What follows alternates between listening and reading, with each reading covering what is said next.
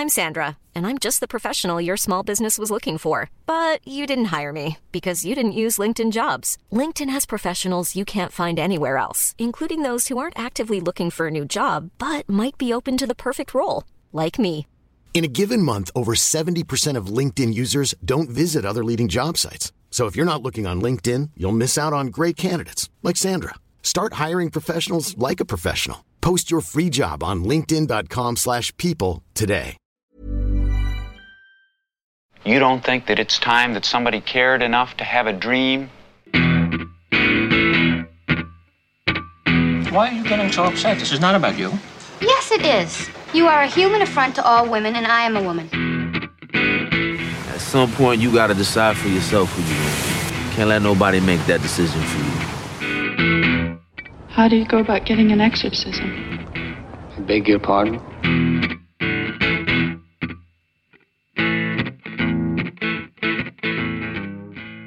Hi, this is Mark Kermode. Thanks for downloading this Kermode on Film podcast. I am here at the BFI South Bank, and I'm delighted to be joined, after many years of admiring her work, by the great Debbie Tucker-Green. Debbie, welcome to the podcast. Thank you, Mark. We're here because your new film, Ear for Eye, is premiering here at the London Film Festival a week on Saturday, and you've got a simultaneous premiere that it's playing here, and it's also playing on BBC Two at the same time.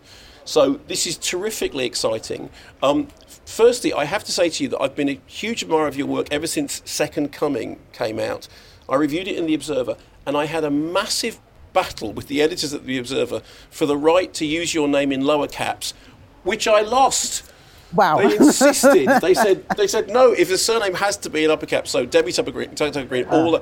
Let's start by doing that. Why all lowercase?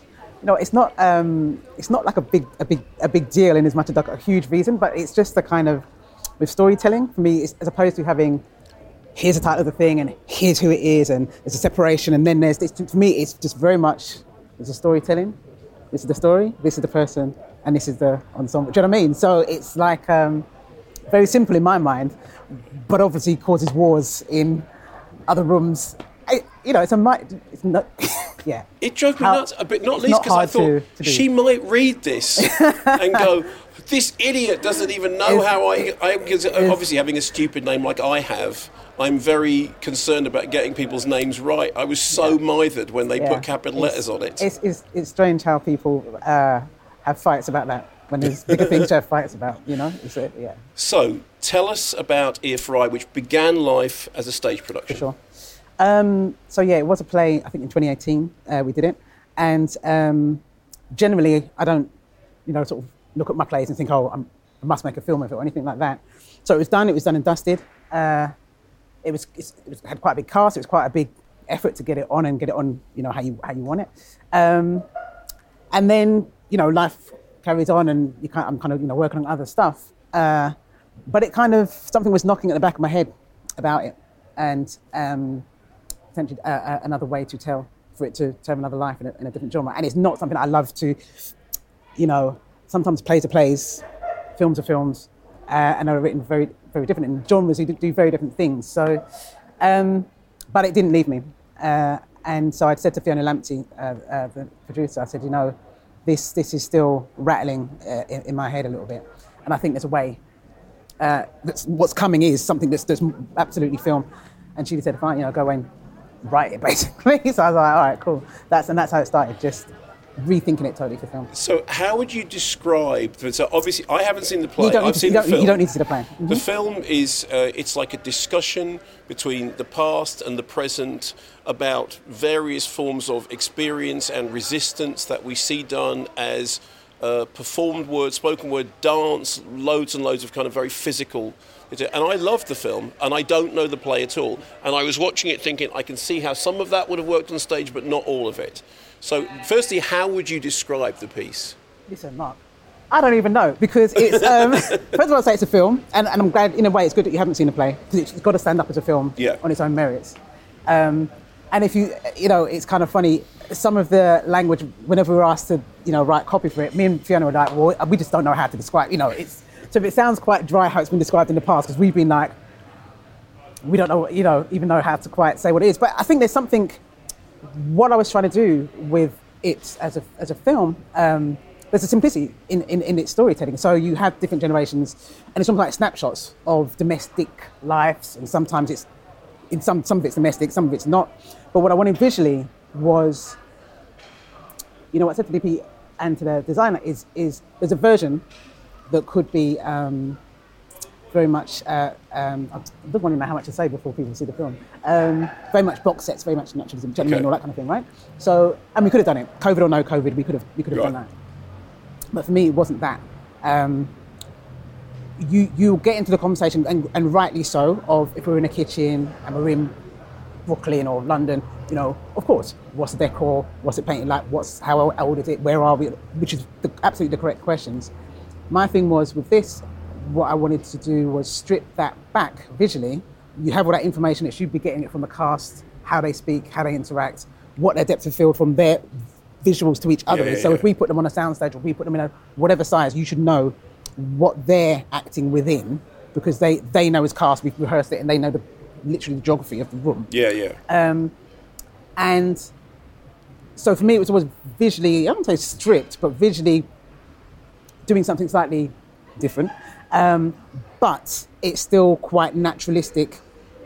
Some of the conversations are quite naturalistic, even if, you know, occasionally we play with language and stuff like that. So my thing was, you should be able to get the information from what those cast members and what's happening and what's being said. And also we can zip around. Of course, you know, you work with a cut with the films, you can zip around anyway, but it was always, in my mind, visually doing something not 100% naturalistic. But we can play with time, we can play with feel, tone, vibes and all that kind of thing. So that's where, as a film, it started to get exciting and interesting for me. But it's actually quite, you know, I kept saying to Lucci, the DOP, and to Chris, the designer, you know, it's simple, but to try and make it look simple is harder than doing it. You know what I'm saying? So there was a load of conversations around, all right, so then what do we do? You know, light is super important, of course, but the specificity of, you know, time of day, season, where's the sun, what direction, where are we, what left, East Coast, West Coast, London, out of it, gentlemen, all of that suddenly became really kind of crucial to the time frame and the feel and the tone of each different kind of, Them is still taking liberties, still taking mine. We still having to have the damn talk.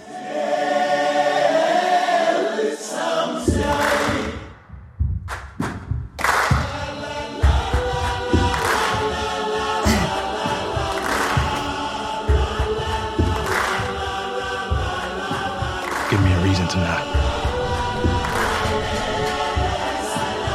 I said, give me a reason to not.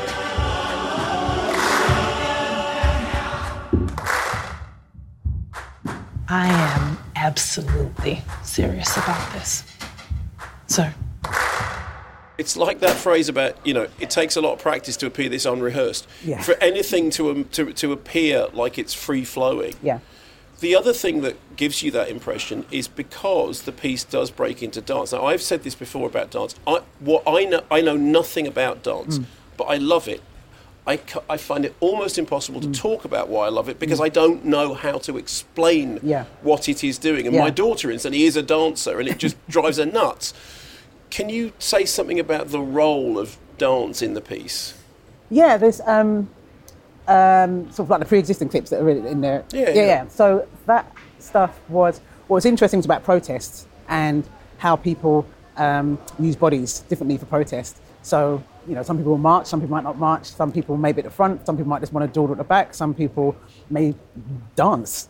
So it's all sort of interesting looking at how people place their bodies with protest, and also on top of that, how people may judge it or, you know, have different values of, well, what's that? What are you doing? You know, so where there's some footage, pre-existing footage that we put in, which was, you know, legit, people were protesting with their bodies, it was just a different expression of how people were gathering and how people were using themselves. But that's then echoed in the physicality of the performances, because all the performances of all your cast, and it's a brilliant cast,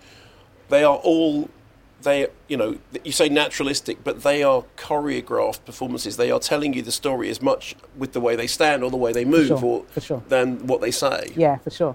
And a part of that was we had, you know, what I'd asked with the producers and kind of insisted on was that we have rehearsals. ahead of shooting. So we had 2 weeks, not 2 weeks with all the cast, but like everyone was in for a few days, all the cast were in for 3 days. And so what they know and what they, when they were, audition or having, this was given as you're going to have to be in more than you think. Yeah. Because it's, sort of all the homework of who are you, where are you. If you're a family unit, let's get to the shortcuts, which is body language. And so that just builds backstory before we even hit the set. So you've got those sort of 3 days with the cast or a little bit longer with the summer, and it's absolutely building up those kind of backstories and just relationships and people being in a room together, and also this was peak, we're still in peak COVID, but it was peak COVID, do you know what I mean? Just suddenly being in rooms with each other. And, how long you've been married, who proposed, where did you meet, all that kind of thing, where none of that's kind of spoken of, but it changes how you interact with people non-verbally. And when you have that, is that an only child, or is there another couple of siblings in the house, or is this a snatch moment, or is this a first-time conversation? It changes and informs people's physicality, and that, to me, particularly because we stripped a load of other visual clues, that had to be 100% rooted in what the cast know and knew what they were doing. So. One of the things that's going on all the way through is this conversation between the past and the present about generational struggles, about what people now think they know and what people then. Now, my only sort of point of entry to this is, you and I from very different backgrounds. When I was in Manchester, I was in a lot of, political campaigns, and so I have some knowledge of, marching, and I have some knowledge of being on the other end of a conversation when somebody says, you people don't know what on earth you're talking, you weren't there when we did the thing, and I found myself doing the same thing. You weren't there in the Thatcher years, how dare you? Can you say something about the way in which that conversation manifests itself? Because it's very fluid in Ear for Eye, and yet it's sometimes becomes quite frantic. So it's kind of, so we've got different generations, you've got parents, you've got kids, you've got elders, and it starts to,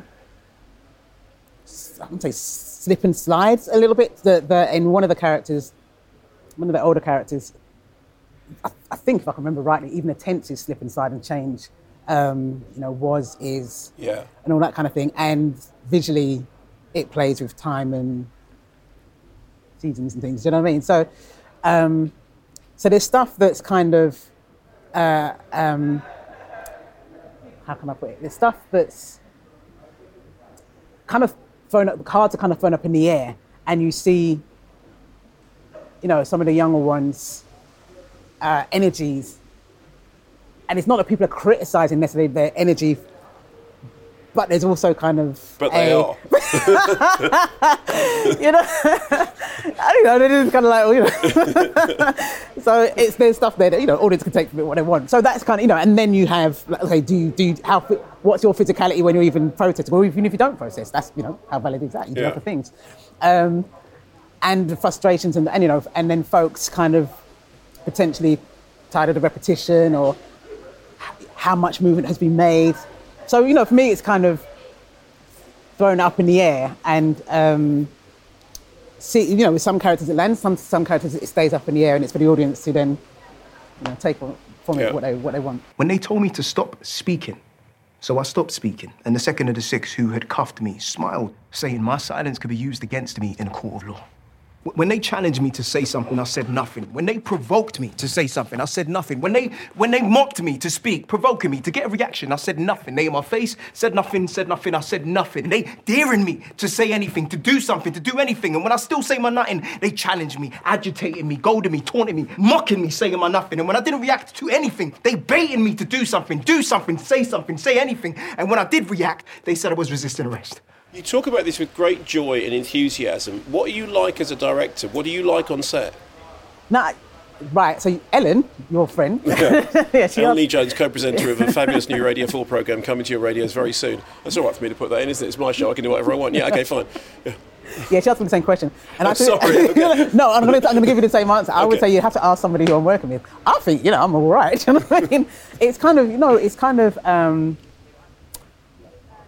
when it's auditions or talking to folks about what it is, with this one was interesting because visually I'm having to speak more to folks to try and get them to kind of see what I see. Do you know what I mean? I mean, we had, the technical stuff, we had previews and all that kind of thing, but by that point, you know, people who've signed a contract, they're on board, do you know what I mean? But it's kind of, you know, speaking to folks and just say, you know, in this, you know, we know what film can do, naturalistically and all that kind of thing, but also, I would repeat the same thing in the bigger thing. We know what film can do, right? Do you know what I mean? So, which for the listeners you just did whilst putting your arms out to the side to explain the larger size. Yeah, yes. You know. So just sort of talking folks through that, and but you know, and also the script itself. So how am I as a director? I'm gonna hopefully I'm all right, but it is, you know, and also putting the work in, and then saying to the cast and the crew, you know, this is going to be.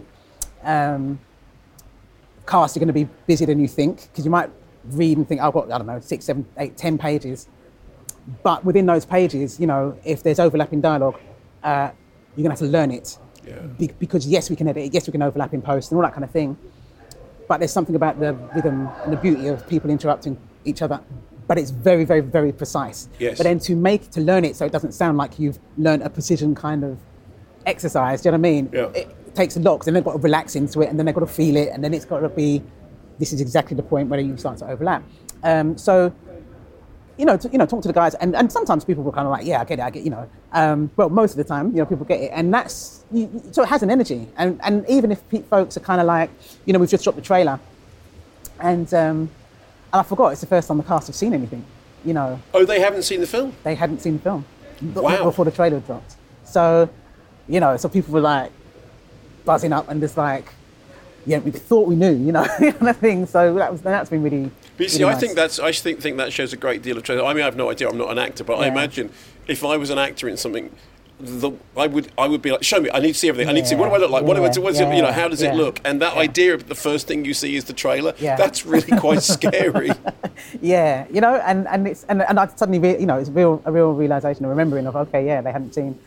And also partly with COVID, you know, we couldn't really have sort of gatherings of folks, even coming into the edit and stuff like that. So that was kind of interesting, and you know, but you know, nuts and bolts are, here's a piece, you know, we'll audition and see if you're the right person for the part. And anyway, we're just getting the words out, do you know what I mean, and the character stuff. But people seem to get it, and also it comes down to, you know, some quite simple stuff of, like I say, mum, dad, kid, or you know, you'll be talking to this group of people here. This is, you know what I mean. So it's actually the kind of. Again, I think it's still storytelling. It's just explaining maybe more about the visuals that are less naturalistic than others. Mm-hmm. How did the Barbara Broccoli thing come about? Because, I mean, obviously, we are talking in the wake of the Bond movie opening. Lashana Lynch is in the movie, and Barbara Broccoli's name is on the movie. You're going, okay, so how did that happen? Yeah, so Barbara is one of our execs, and I have to shout out to the other execs as well, because Barbara's getting... her name is out there. So we've got also Rose Garnett and Farhana Buna from BFI. And so Barbara had, so for the play, there's a section of the film that was in the play. Yeah. And it was shot as a film. So at the time when I was speaking to the theatre, I was like, look, there is a version you can do, and genuinely, no shade, you can do it with an iPhone, and because it's... However, this version is a film. It's a short film. So with all the heavy lifting of a short film, which is pretty much similar to a feature, do you know what I mean? It's a separate unit. It's a separate producer. It's a separate what have you. And at that stage, you know, sort of like conversation of who, and one of the first names that I had was Barbara, and we'd sort of crossed paths slightly before, and just kind of seeing, kind of, you know, she's kind of. I don't want to speak for Barbara at all, but... Oh, go ahead, speak for a Bond producer. I think it's really impressive. No, you know, what I was looking for, this way, what I was kind of looking for was somebody who would, who can think slightly out of the box. And she got it from the get-go. So Fiona Lamptey also produced, because Fiona was producing short films at that point with Fruit Tree Media, and I was like, look, this is a short film. It's going to end up in a play, but it is a short film. Yeah. So Fiona came on board, and Barbara came on board at that point. So when I was talking to Fiona, first of all, about trying to do, you know, a film version, it was Fiona was the first person I went to, and the second name that I was like Barbara, you know, and there's no guarantee that she'd be interested. Do you know what I mean? But just because, yeah, she kind of got it. So that's yeah. Hey, I'm Ryan Reynolds. Recently, I asked Mint Mobile's legal team if big wireless companies are allowed to raise prices due to inflation. They said yes. And then when I asked if raising prices technically violates those onerous 2-year contracts, they said, "What the f*** are you talking about, you insane Hollywood ass?" So to recap, we're cutting the price of Mint Unlimited from $30 a month to just $15 a month. Give it a try at mintmobile.com/switch. $45 up front for 3 months plus taxes and fees. Promo rate for new customers for limited time. Unlimited more than 40 gigabytes per month. Slows full terms at mintmobile.com. Hey there, it's Michelle Norris. I'm host of a podcast called Your Mama's Kitchen. When I travel, I'm usually looking for a way to find a taste of home when I'm not at home. And one of the things I love to do when I am at home is entertain. And Airbnb allows me to do that. When I was in California recently, I rented a house that had a great kitchen. And when we were sitting around the table, we were all thinking, we're in someone else's house. Someone could be in all of our homes as well. If you have a home, but you're not always at home, you have an Airbnb. Your home might be worth more than you think. Find out how much at airbnb.com/host.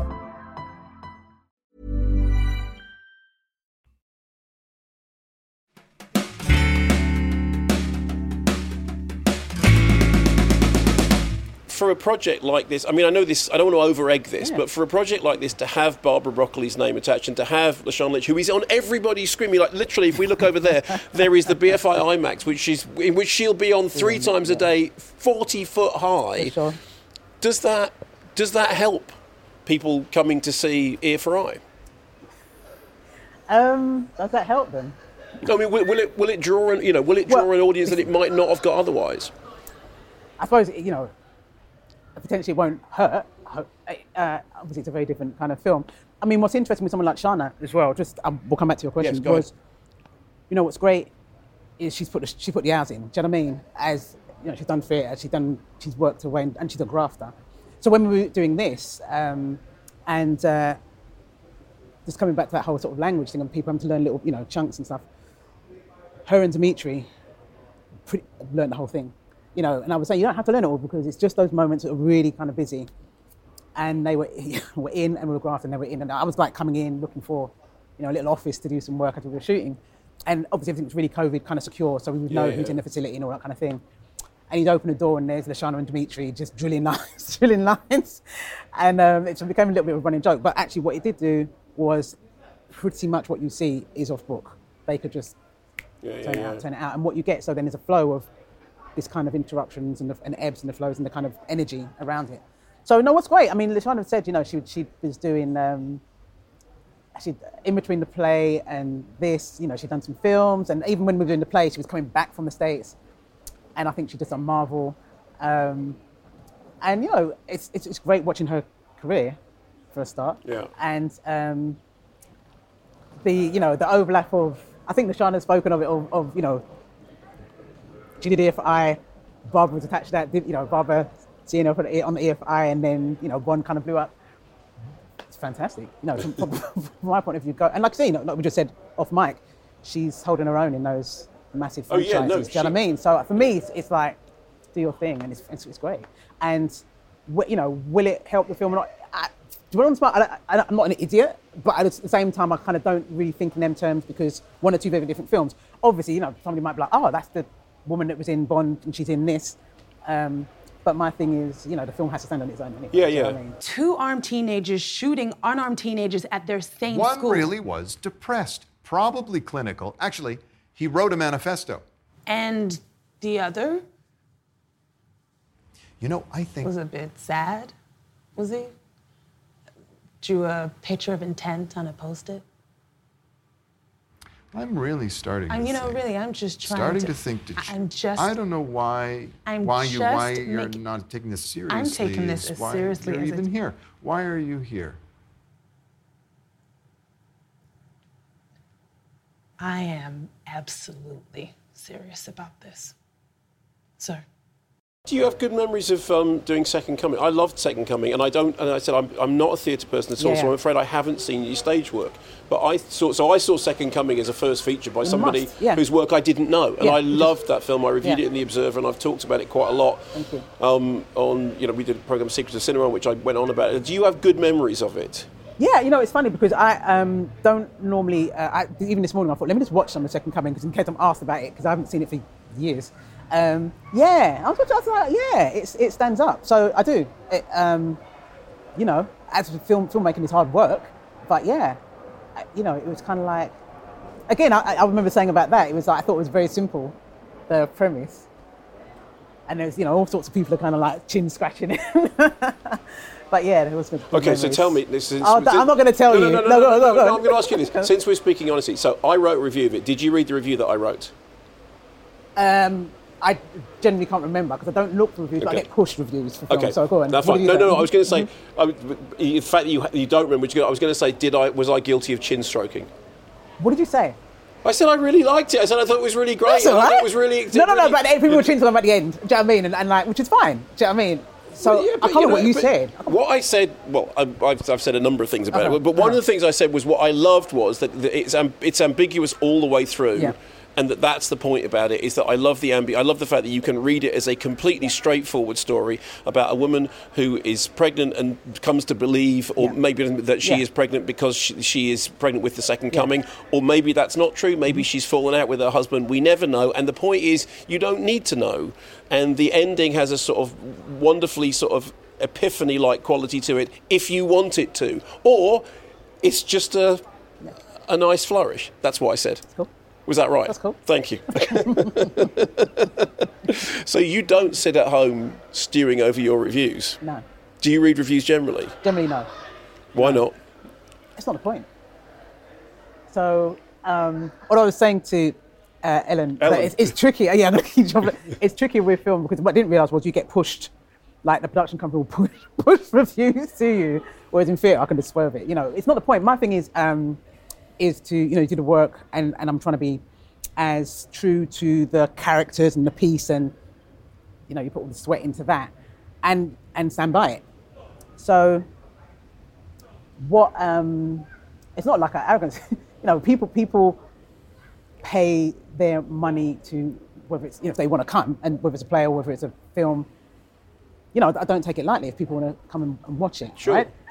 On top of the ticket, you're paying your oyster thing to get in, or however much, wherever you're coming in for, your petrol, if you can get petrol, your petrol to get in, whatever. So I don't take it lightly that people are going to come and see the thing. So that to me is audiences first and foremost. That's for them to, and the reviews. That's the part of the wheel, but it's not my. Okay, no, but I think it's very healthy to avoid them in general. I can't. It's not like I'm not having like a massive thing about it. I just don't. It's not my priority. No. I think that is healthy. Part of me thinks, oh, she didn't read me being nice about her work, and then part of me is slightly hurt. But then that's because I'm desperately fragile. No, I couldn't remember. At the time, it might have been the production company pushing stuff. And I was like, oh, okay, cool, but I don't know who. So. What about awards and things? I mean, Olivier's and that sort of stuff. How much has that changed your career? And for people listening who can't see, you just pulled a face which was like. You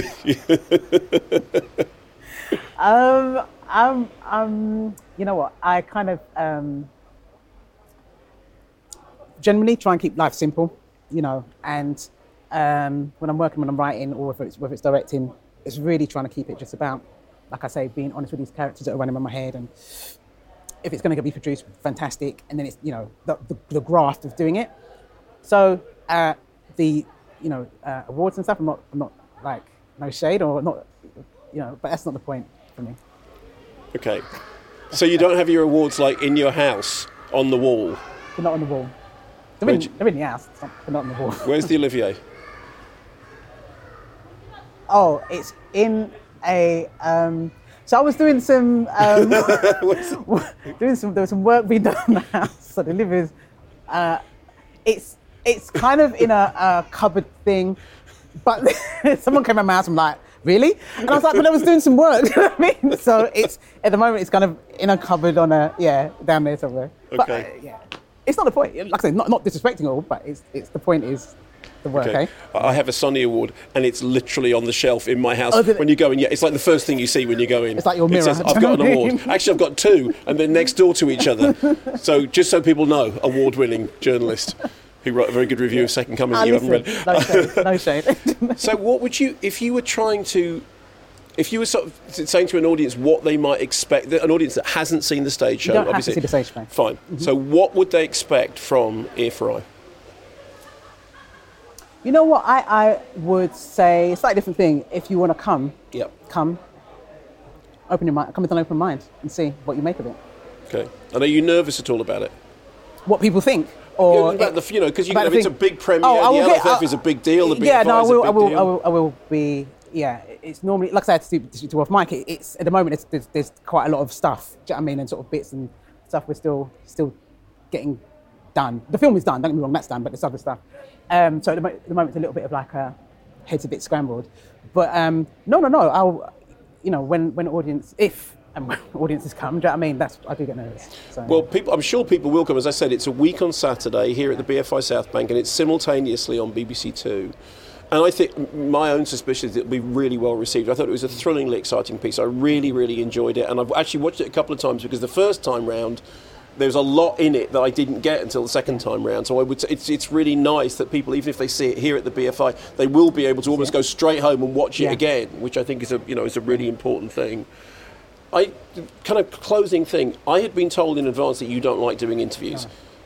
But you've been like, perfectly. What do you not like talking about? Because you've just spoken very fluently and eloquently for, however long it is. What do you not like? You could do this for a living. No. Debbie? No.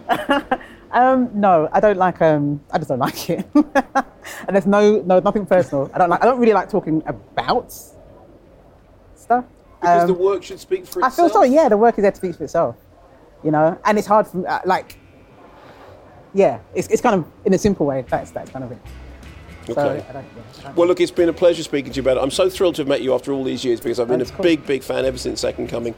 Love the new film. I wish you all the success with it. Thank you. And, hopefully we can do another interview further on in the future and it will be as much fun as this has been for you. Thanks ever so much to Debbie Tucker-Green. Thank you.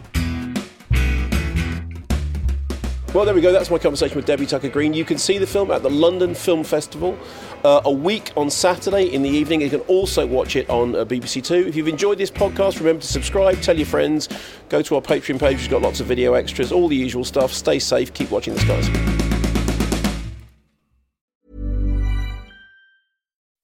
When you make decisions for your company, you look for the no-brainers. If you have a lot of mailing to do, Stamps.com is the ultimate no-brainer. Use the Stamps.com mobile app to mail everything you need to keep your business running with up to 89% off USPS and UPS. Make the same no-brainer decision as over 1 million other businesses with Stamps.com. Use code PROGRAM for a special offer. That's Stamps.com, code PROGRAM.